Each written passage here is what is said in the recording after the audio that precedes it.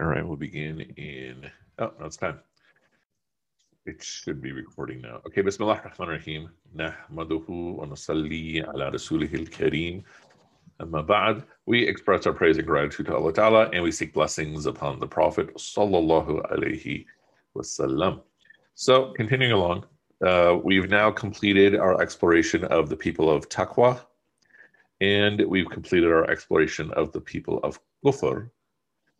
And so now we're looking at the mixture of the two. So first, a drawing that I don't think we did.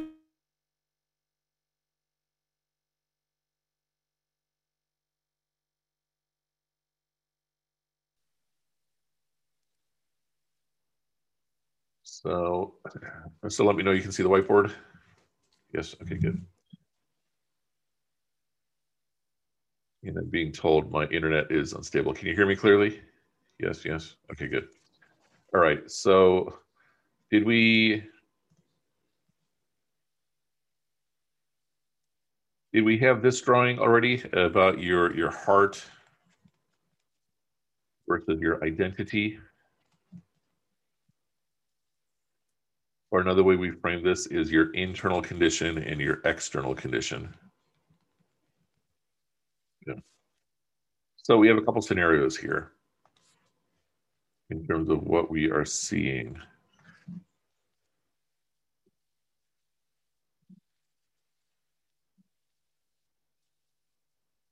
Okay, and so we have the person who in their heart, I'm going to use first just regular words. They have belief, and on the outside, their identity is one of being a believer. This is the person we'd call the person of taqwa. And then we have the person who is rejecting belief. And so on the outside, it's non-belief. And this is what we were calling a kafir.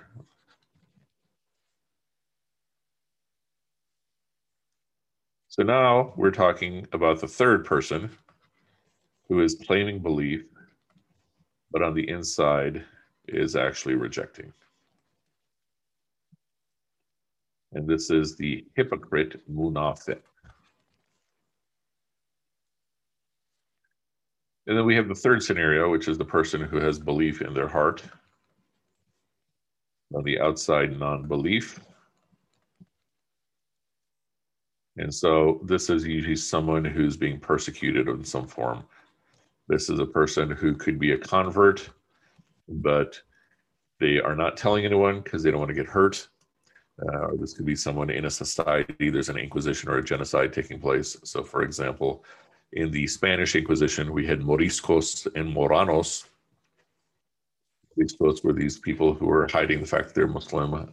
Moranos were hiding the fact that they're Jewish so as not to get kicked out. So now I'm going to give you the same drawing with slightly different language. So again, in their heart versus their identity, you have Iman in the heart and Islam outside.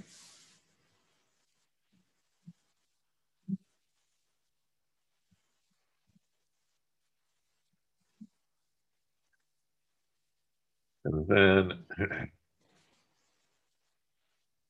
so this is kufr in the heart, and then on the outside, basically non-Muslim.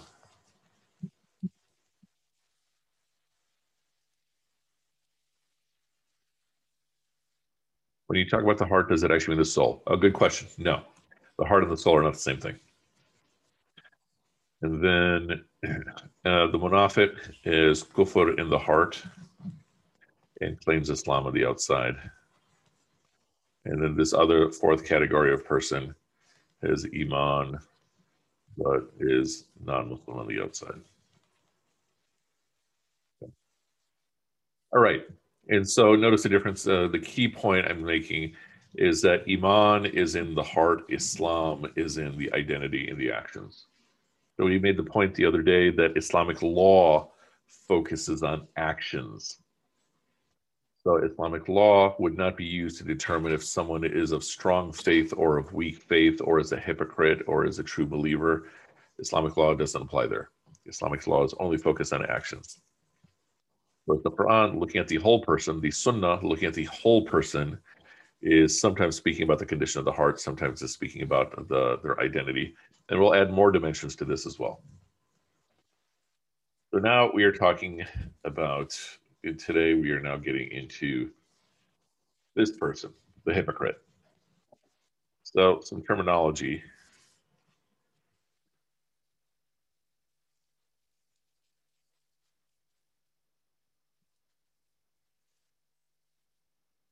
So a munafiq is someone who has nifaq. It's like a kafir is someone who is in the condition of kufr. Munafiq is someone who is in the condition of nifaq, which we commonly translate as hypocrisy.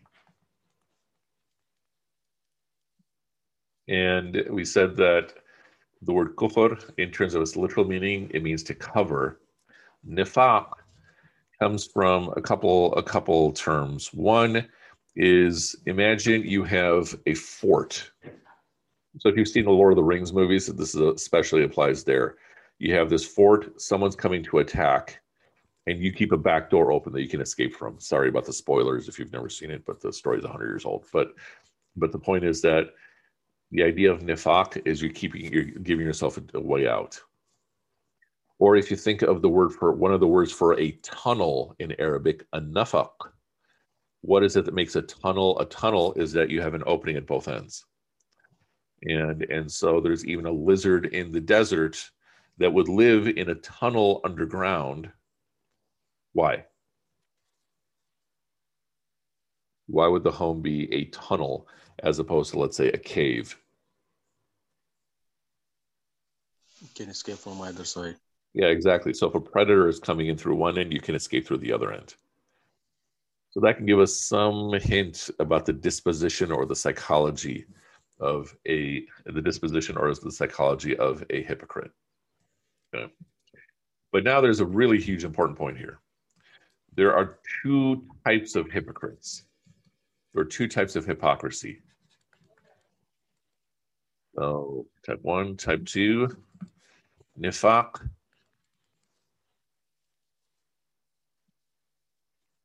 Nifaq fil aqida. And then nifaq fil amal. So a hypocrite in terms of aqidah, meaning a hypocrite in their creed, is someone who is willfully fake.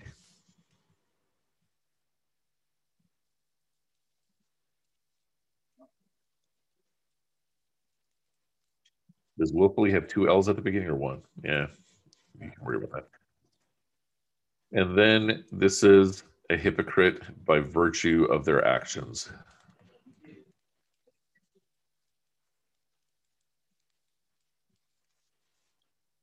Good. Meaning the first one is an intentional hypocrite. The second one is unintentional. So an example of the first one is at the time of the Prophet, may peace be upon him, there were people who were becoming Muslim with the intention of leaving Islam. There's even ayahs that speak about this. Become a Muslim today and then by Saturday we'll leave. What would be their strategy? Why would someone do that? Why would someone become a Muslim with the intention of leaving? Not even, okay, let's try it out and see if it works. What do you all think?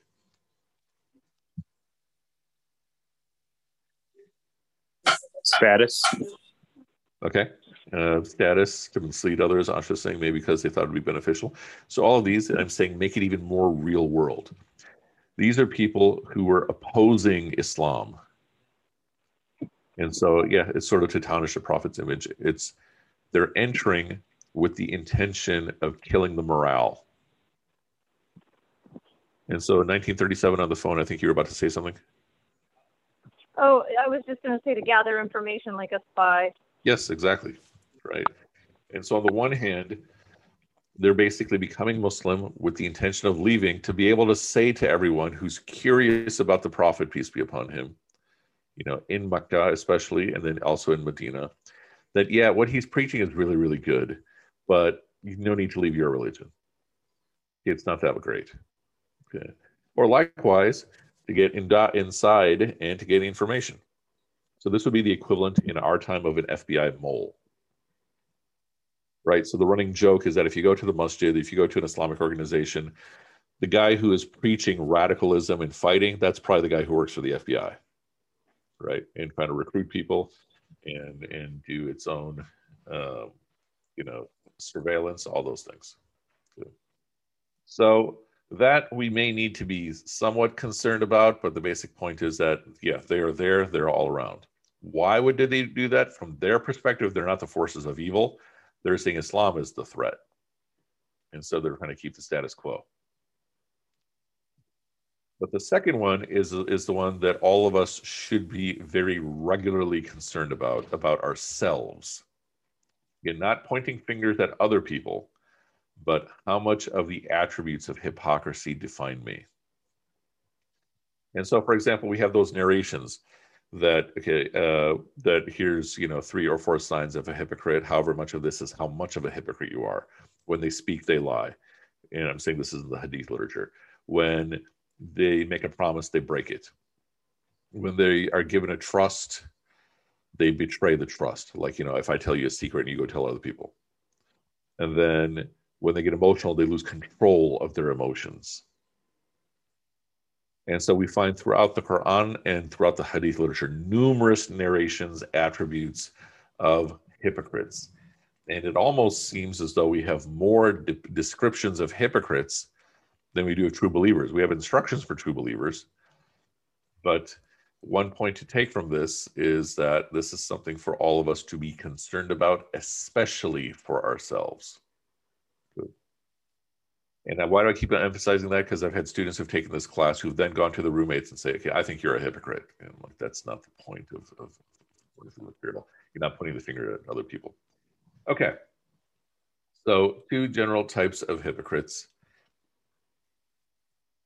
And then looking into the text, this is the section that we are covering.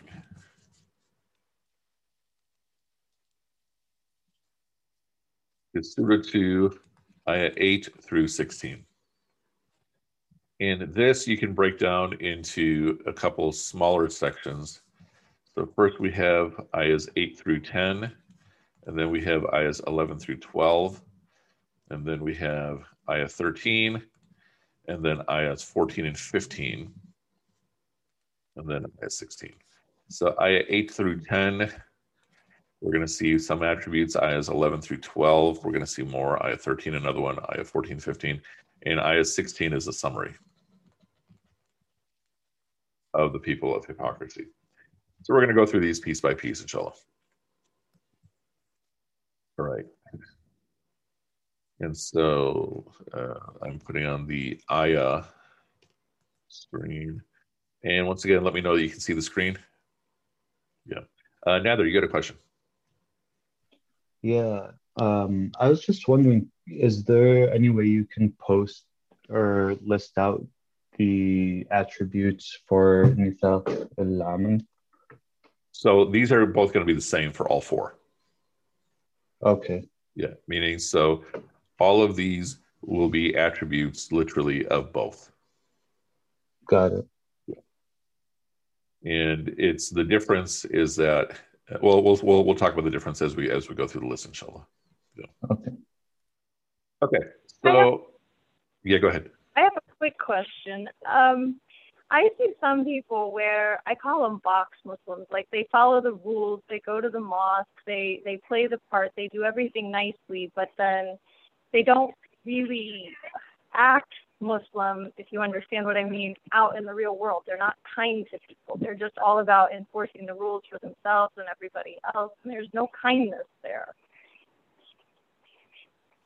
And I guess my question then is that a type of hypocrisy, or is that just something else entirely? So it's possible that it's a type of hypocrisy. We'll get into your point when we get to ayah 15, and I think that'll become especially relevant at that point. And so hopefully I'll remember to revisit your question when we get there, which probably won't be today. But if I forget, hopefully you'll remember at that point.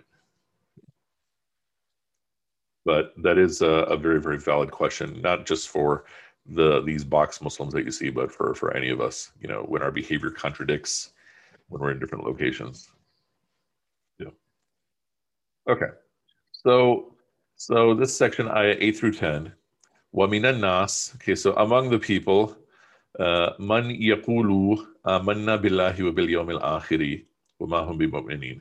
So there's the one who says, we believe in Allah, we have iman in Allah and in the last day, but they are not believing. They do not believe. يُخَادِعُونَ اللَّهَ. So they're fooling Allah, or you can't fool Allah. So they're seeking to fool Allah. وَالَّذِينَ آمَنُوا, and the believers. وَمَا يَخْدَعُونَ, and they do not fool إِلَّا, so they don't fool anyone except أَنفُسِهِمْ, themselves. وَمَا يَشْعُرُونَ, and they don't realize it. فِي قُلُوبِهِمْ مَرَضٌ, in their hearts is an illness. فَزَادَهُمُ اللَّهُ مَرَضٌ, and Allah increases the illness for them. وَلَهُمْ عَذَابٌ أَلِيمٌ, and for them is a painful punishment. بِمَا كَانُوا يَكْذِبُونَ, because of their persistent lying. So what is the first attribute that we have here in terms of an action? It's lying. And so now let's go back to the other screen.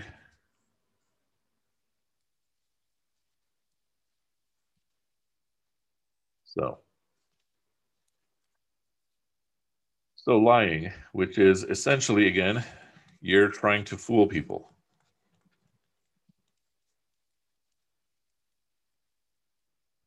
So let's talk now about lying, the nature of lying and such. So first simple question, why do people lie? What are possible reasons for why people tell lies? Afraid to tell the truth. Okay, so they're afraid to tell the truth, yes. And Isa says self-preservation, all right?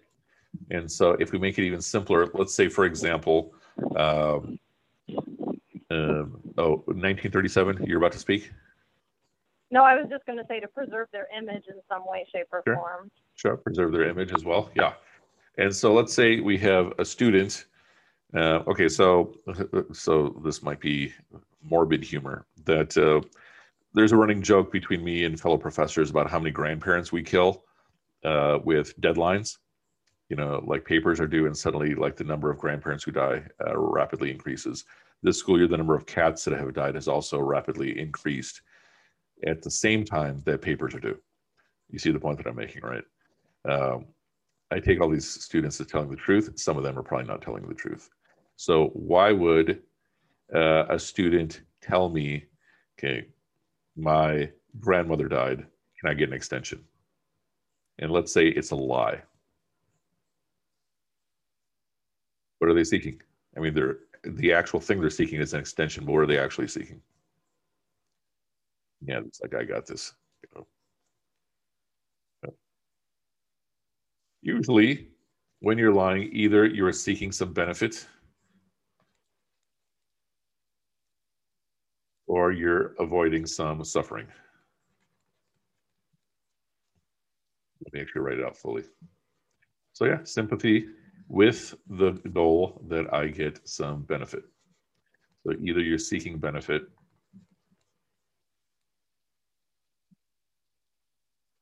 or you're avoiding suffering. That's pretty much every lie you can think of. If I ask you, hey, do you like my haircut? And then you say, yeah, even though in your head you're thinking, okay, I don't see where this haircut is taking place. Okay. So the point is, this is pretty much every single lie. Either you're seeking benefit or you're avoiding suffering. Meaning, why do people lie on their resume? Why do people lie on their taxes? Either you're seeking some sort of benefit, like you're seeking a higher pay, you're seeking a job, you're seeking a higher return, or avoiding suffering. You don't want to get in trouble. So here's a question. This is the big question. So give it a nice big Q. In that moment, let's say, A'udhu billah, I'm telling you a lie. In that moment, your ability to reward me or punish me is of more concern for me than Allah rewarding me or punishing me. Right? That's why I'm telling you a lie. If I was more concerned about Allah rewarding me or punishing me, I would be speaking the truth. So the question is, did I commit shirk? In that moment, I've told you a lie. Because I didn't understand that. Sorry, Google has not been able to answer the question. So if I'm telling you a lie, in that moment, I am more concerned about Allah rewarding me or punishing me. More concerned about you rewarding me or punishing me than Allah. So is that shirk? What do you all think? And then what is shirk? Shirk is when you're partnering something with Allah. What are your thoughts? Yes, no, why? And of course, I'm more than happy to call on people. Let's see. Hania says yes. Hania, why do you say yes? I think yes, because if you're sort of changing the way your future might be with that lie. So, okay. For example, as you mentioned, like with a job or with a pay, like maybe Allah wanted you to have something different, or so you're sort of changing your future in a way that maybe it wasn't supposed to be changed. So okay, fair enough. Okay, yeah, Wasim Akhtar, you have to go one way or the other. You can't give these. You can't say probably. You're either gonna say yes or no. So, can we change your answer to a yes if you're saying probably? Probably the Prophet said a believer can't lie. Okay, all right. Any your thoughts? So that's all random people. Yeah, Nather. Like one thing that just came to mind for me is that there is like the 3 levels maybe of isti'an, where at the 3rd level, the level of ihsan, that everything is communication with God. Yeah. And maybe that when you're lying, not everybody's at that level, but I don't know, if you're looking at the world through that level, then rather than your interaction being some kind of communication with God, I don't know, God is kind of removed from your interaction in some way. Okay, so you're saying yes, it's shirk? Yes. Okay. Anyone want to say no? It's not shirk? Shirk Huffy. Oh, now we're getting to some big terminology here as opposed to shirk jali. Okay, Wasim, please explain this point more. Again, you can either type it or speak, whatever is convenient for you, inshallah. But yes. I think I'm saying yes, it could be, but I'm not saying that you would be a mushrik per se. But I think it's the state for a moment that you, and again, I believe in that every action is based on intention. Okay. If you didn't intend to commit a shirk, then probably you wouldn't be accounted for that. Okay. All right. So that's why I said that probably. Okay. But and again, there's a saying of the Prophet that a believer could do anything, but I think there are a couple of things that he said, and one of them was a lie. Okay. All right. Yeah. Thank you for that, Shala. So it's possible that some people might lie with a good intention, kind of along the lines of the just previous comment, and that people might say like something like, "Oh Allah, forgive me for." With the lie that I'm about to tell, but, it might be for best, so in that case, it's not, because, you're very aware of God's presence, God is seeing you do this. So I think, there could be a range. So it could be both. It really depends on your intention, I think. Okay. Yeah. So let's say I'm applying for a job that I don't need. I just want to get more pay. I'm living super comfortably. And and I'm looking at the qualifications, and it's asking for my current salary, and then I fudge the details. I don't even want to call it a lie, but it's a lie. And so I have no need for the job. I'm lying to get this higher paying job because I want the higher pay. And then I get it. Was that shirk? So the benefit is I'm not even thinking of what am I going to do with the money. It's just I want more money. So I'm not thinking, okay, I'll get more money and then I can give it in charity. No, I want a higher salary. Any thoughts? So lying to a wife in matters of husband and wife is ihsan. Yep, like there is a teaching that you can lie about the taste of your spouse's cooking. Any thoughts? Okay, so I was saying people lie to their kids all the time. Nice. Yeah, Exhibit A, a 5-year-old asks where babies come from. A lot of parents lie about that. Okay, fair enough. It was already written for you to get the job though, right? Okay, so that could be my justification, which means that I didn't have to lie about it. So is it a lie? Is it shirk? No. It's actually it's a sin. I was going to say just a sin, but I don't want to minimize it. And so a point I'm making here is more about shirk, that there are some groups of thinking in our local and global community where you can identify things as shirk because they seem like shirk. I mean, I made it sound exactly like shirk, right? You're prioritizing this person over Allah. But no, it is a sin. And so the bigger point of what I'm making here about shirk itself. So what is shirk? Shirk is to partner anything with Allah.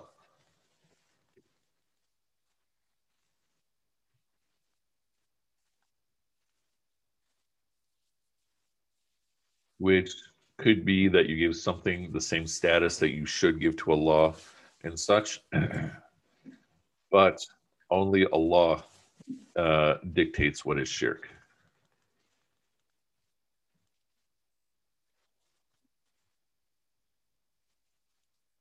Now, keep in mind when I'm saying only Allah dictates what is shirk, I'm including what the Prophet is teaching because we're saying that it's coming from Allah. So we say it.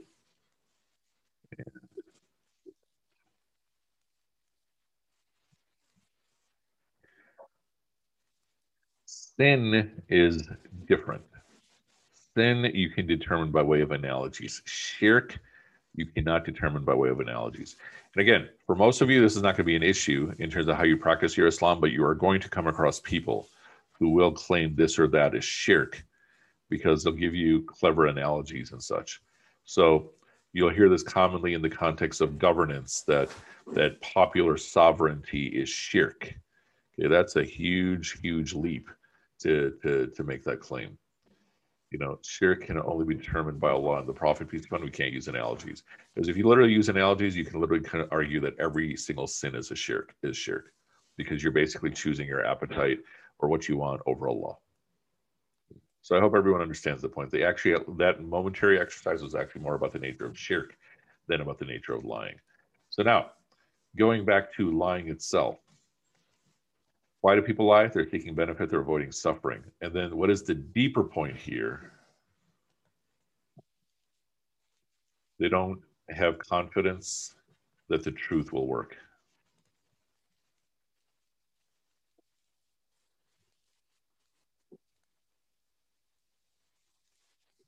Right? And that's why they're lying.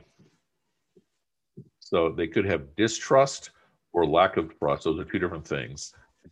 But the point here is that they don't have confidence that the truth will get them what they're seeking, whether it's to avoid punishment or to get benefit.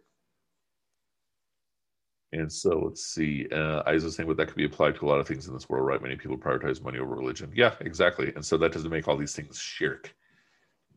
We would call it misplaced priorities. So the point here, this lack of confidence, the point I'm illustrating is this is showing how the people of taqwa are the opposite.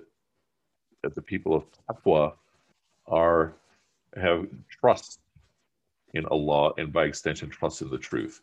Of course, you're going to have exceptional cases. So for example, if your life is in danger, then it might even be preferred to lie to preserve your life. We have this case with the companion of the Prophet Ammar, who has just watched both of his parents get executed by the Quraysh and brutally executed.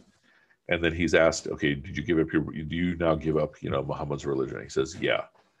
And then he runs back to the Prophet, peace be upon him, thinking he's doomed. And he asks, okay, here's what I did, here's what happened. And the Prophet says, okay, you're not held to account by, what you've said that didn't include your heart. Yeah. So there will be times, exceptional cases, where lying might not only be permissible, but might even be recommended.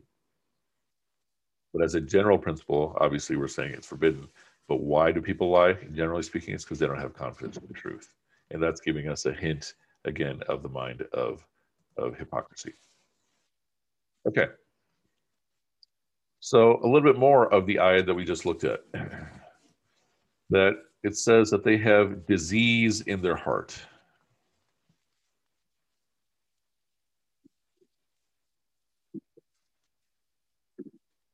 So let's talk about this now. So, and I think, Wasim, you also made the point that actions are judged by intention. So this will also fit with what you described. So there's a couple parts of you. There is your heart. There is your mind. And then there's your body. The heart is the realm of your yearnings, your core yearnings. In Arabic, we'd call it your irada, which is the word that we have both in Farsi and Urdu as well. The mind is the realm of your intentions or your motive, your niyyah. And the body is the realm of action, your amal. Okay. Now, so if we were to draw this, here's your heart. Sorry, we're drawing in the history this afternoon. Okay. Here's your heart. And so in your heart are located your core yearnings. And so your heart is then launching your intentions, which then make your actions happen. So as you are growing up in life, as you're living life, what starts to happen is based on how you're raised, you're being taught to look at life through a particular lens. So what I mean here is that when you're born, we're taught that everyone is born on fitrah. And actually, I should make a correction. We have we commonly use the language of revert as opposed to convert, and that's fine. But a lot of times people are misreading the hadith narration. The Prophet doesn't say, peace be upon him, everyone's born Muslim. The Prophet says everyone is born on fitrah, which doesn't contradict the point. But what is part of fitrah is that everyone is born hardwired with the consciousness of Allah.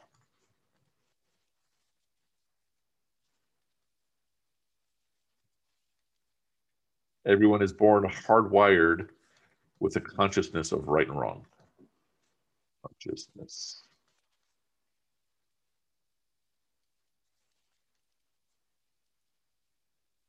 Or another way to think of right and wrong is boundaries that they're not supposed to cross. And I think of a moment when my first daughter, when she was probably a little over a year old, she was playing in the living room. I don't know what I was doing. And then she's quiet.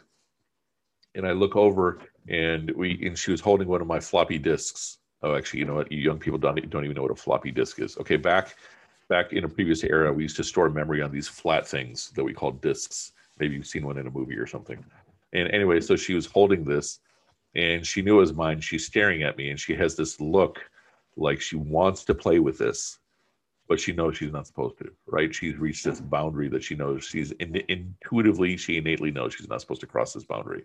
So, yeah, by the way, we also used to have these things called telephones. I mean, right now it's an app on that thing you hold in your hand. I won't get into that conversation. Anyway, so everyone's born hardwired with these things. Whether you're born hardwired with more or than that, Allah knows best. But your fitrah can be buried or is corruptible, but it also is repurifiable. Okay. So we're saying everyone is born with this innate purity, which also means everyone is born innately good, innately innocent. So in contrast to textbook Catholicism more than Protestant Christianity, but the notion that people are born in sin because of original sin, in our tradition, we don't have that. And so everyone is born innately good. By default, people are innately good. Okay. So what does that mean? That here is me and here is Allah. That when I'm born, there's nothing between me and Allah. Right? I am that pure.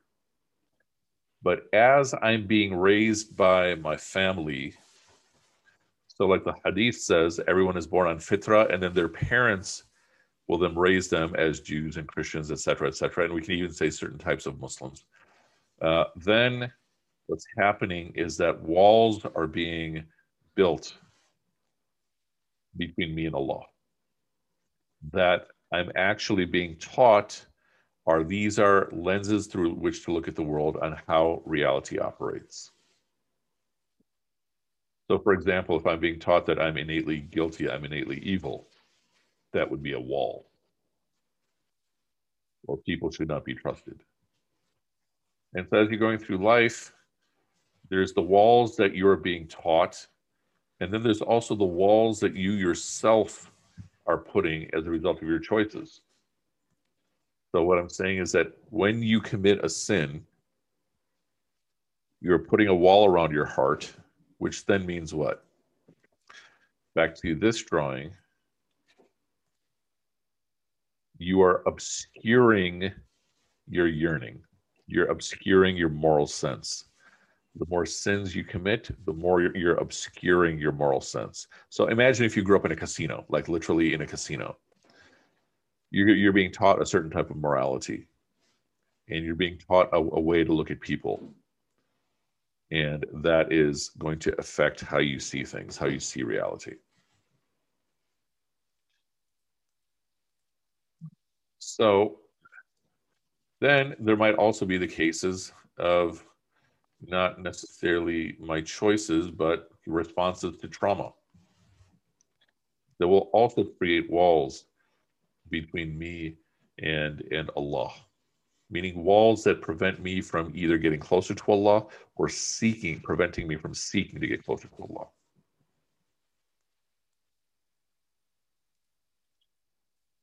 And so in the context of this drawing, it would be like we're adding all these walls that are preventing me from truly understanding what my heart is yearning for. So what does that mean? When I am listening to my heart, I'm misdiagnosing it.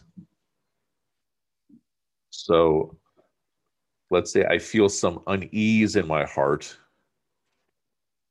and then I diagnose it as, okay, if I just eat if I eat a snack, it'll go away. Or if I am feeling this unease in my heart, I might identify it as loneliness and then act accordingly. And so we all know this uneasiness. It's something different than a physiological feeling like physical hunger. It's different than that feeling. And so the point is that the more pure my heart is, the more I'm in touch with my heart, the more I'm going to diagnose it correctly. And so, but think about what this means. If I'm misdiagnosing my heart, then my intentions are going to be affected because I'm seeking to cure the yearning. And maybe the physiological response, like a dopamine fix, will make the unease go away temporarily. Okay. And Neelofer, you're saying exactly what the folks in prison have to work through: environment and sin. If I can ask you to explain that further. You're Yeah, sorry, we're outside. okay. Assalamu alaikum. Hi, Dayton peeps. All the 937s are my Dayton peeps. Hi, Dayton. Yeah, so in the prison, when I work with the people there, the prisoners there, a lot of what we are unpacking, in order for them to, develop that connection with God, on a more and more consistent basis, is sort of sorting through, all of the layers on top of their fitra that have been put there generally through environment and trauma, what they were taught in the environments they grew up in, and then trauma, and then also, followed up by, their own actions, which just often perpetuate, what they were taught. And so as we talk about the Quran and talk about Allah and their relationship with Allah, then they can start to sort of be more in touch with their hearts and, inshallah, become closer to Allah, so that it is a source of hope and strength for them. Yeah. So yeah, this is exactly it, what we're talking about here. And so what we're also saying is that if I am making wrong choices, sins, then I'm putting a certain type of layer around my heart. What's a good color for this? Yellow color, which is more like a disease, which really affects my intentions, which then affects my actions. And so the scary part here is that it says they have a disease in their hearts, and Allah allows the disease to increase if they keep going down this path. And so the idea here is that when someone is lying, they know they're doing wrong. And so we're not talking about the case of someone who's lying to not get killed or to not get persecuted. Like, if someone's attacking and they're lying to get away from attacking, we're not talking about that case. We're talking about the case where someone is under no compulsion and then they're lying. Because if you're under compulsion, then your real intention is to be safe. And so this is a type of disease that then forms. And then Allah allows the disease to increase. How? By letting you continue your willful wrongdoing. And you have no compulsion to be doing wrong. And then what happens is that you get stamped. So in the hadith literature, it says that a liar keeps lying until they get stamped as a liar. So they can't not lie. In the same way, someone speaking a truth will keep speaking the truth until they get stamped as a truth teller, and they can't not tell the truth. So this is how the disease operates. So one aspect of the filters are how we're being taught on how to live, how life works, the choices that we're making that will influence us, the responses to trauma, and the examples that Neelofer gave, which could be systemic or it could be related to abuse and whatnot. And I should say whatnot, but all these very, very serious things that affect our choices and our understanding of the world. But then on top of that, when I'm doing wrong without the compulsion to do wrong, that is disease. And that's where it becomes hypocrisy. As opposed to someone who's been so traumatized that they're making choices because they're interpreting everything as a survival choice. That's not what we're talking about here. In hypocrisy, we're talking about someone who has no need except their own personal elevation.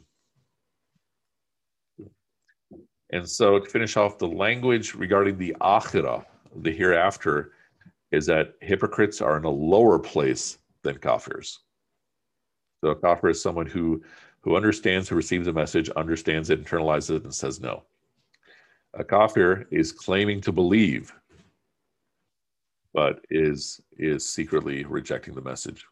And that person is a lower place in hell, which is very scary. And so to finish off, the reminder is that for all of us, pay close attention to all these attributes, not in the sense that I'm saying you're a hypocrite, but for all of us to be very conscious about the risks of being a hypocrite. I think that's part of the reason why so much of the Quran talks about hypocrisy versus the attributes of believers. We do talk about attributes of believers like the people of taqwa, but there's so much more. We had 3 ayahs about the people of taqwa, and here we have 8 ayahs about the people of hypocrisy. Okay. Having said that, any questions about anything at all that we've covered today? But tomorrow we'll get into another attribute of hypocrisy. So Laith, to your question, or not Laith, Nather, to your question, this we would find both among willful hypocrites, lying, that I think is obvious, but then also nifaq fil amal. These are people who are lying because, in the moment, they don't believe the truth is going to be, what they want, or give them what they want. Shala. Can you hear me? Yeah. Okay. So I don't want to prolong the discussion further, but back to what we talked about yesterday, like free will versus predestination. How does that play into all of this? Yeah, I think it's a really good question. So if we apply to the day of judgment, you're going to be judged fairly, which means that we'd also be taking into account the fact that you are a product of your environment to some degree, right? So to lay out all the different influences, I don't know if we've done this this diagram. So what are all the influences on me? The one, as we've seen today, is the fitrah. One is my choices. Have we talked about this? Does this look familiar to anybody? Yes, no? Okay.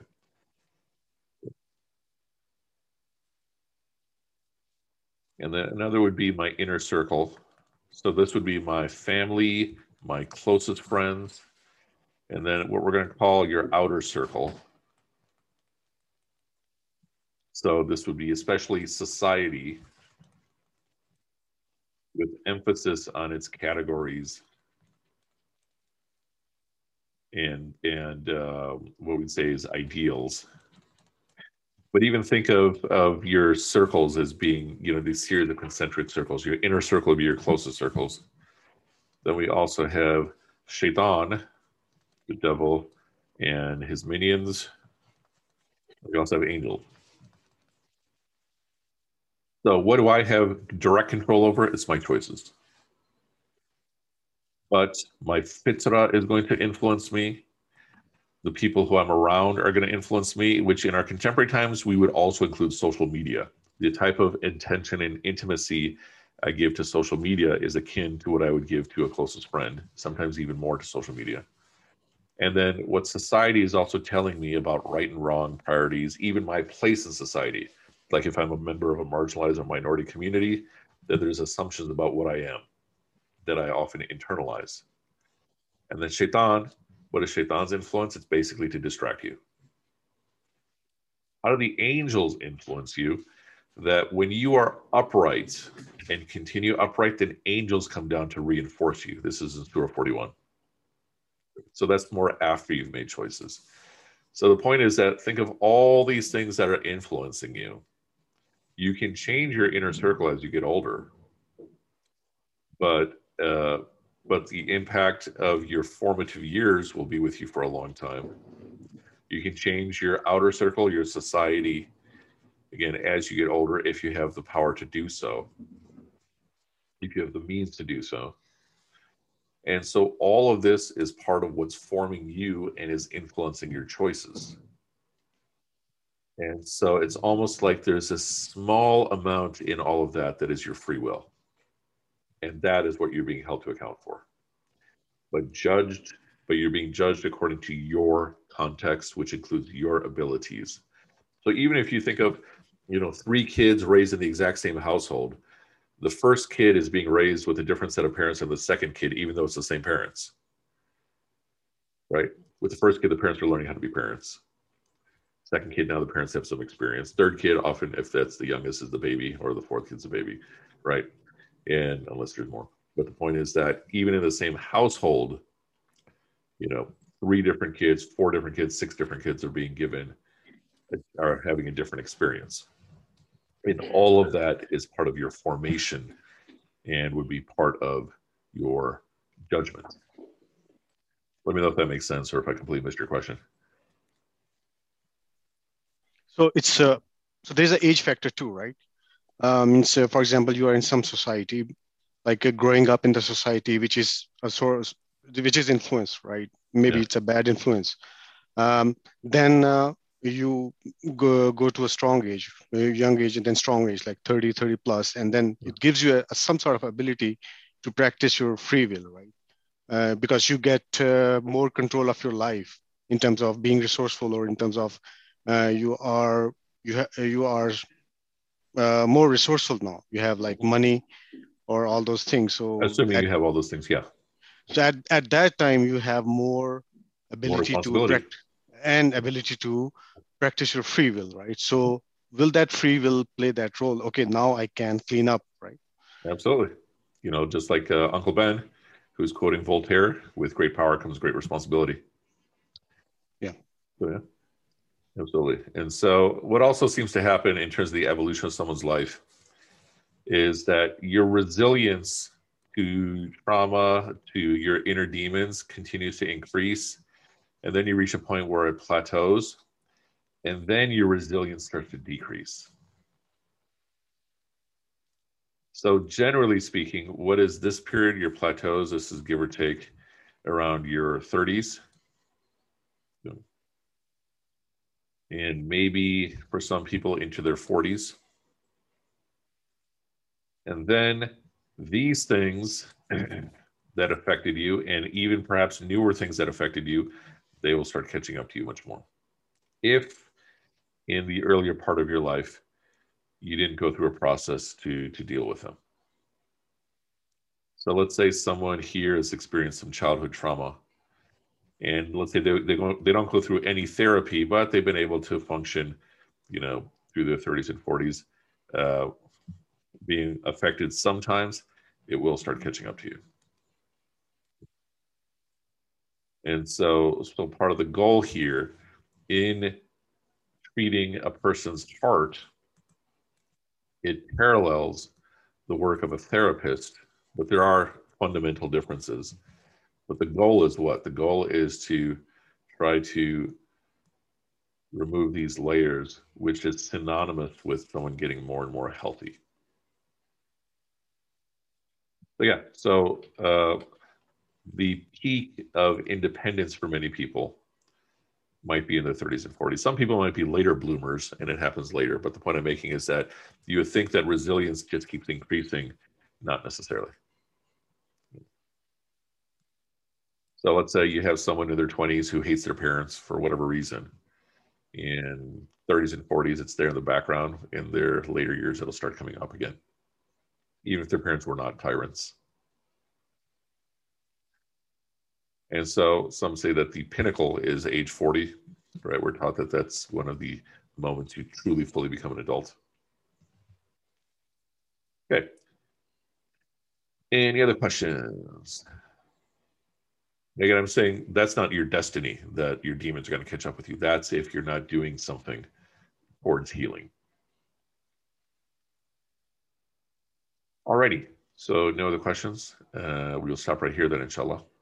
سبحانك اللهم بحمدك نشهد أن لا إله إلا أنت نستغفرك ونتوب إليك.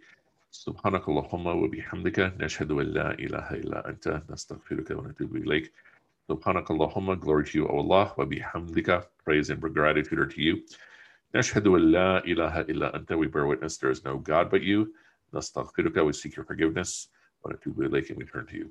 All right, may Allah reward you all, inshallah, and we will see you, inshallah, tomorrow. Assalamu alaikum wa rahmatullahi wa barakatuh.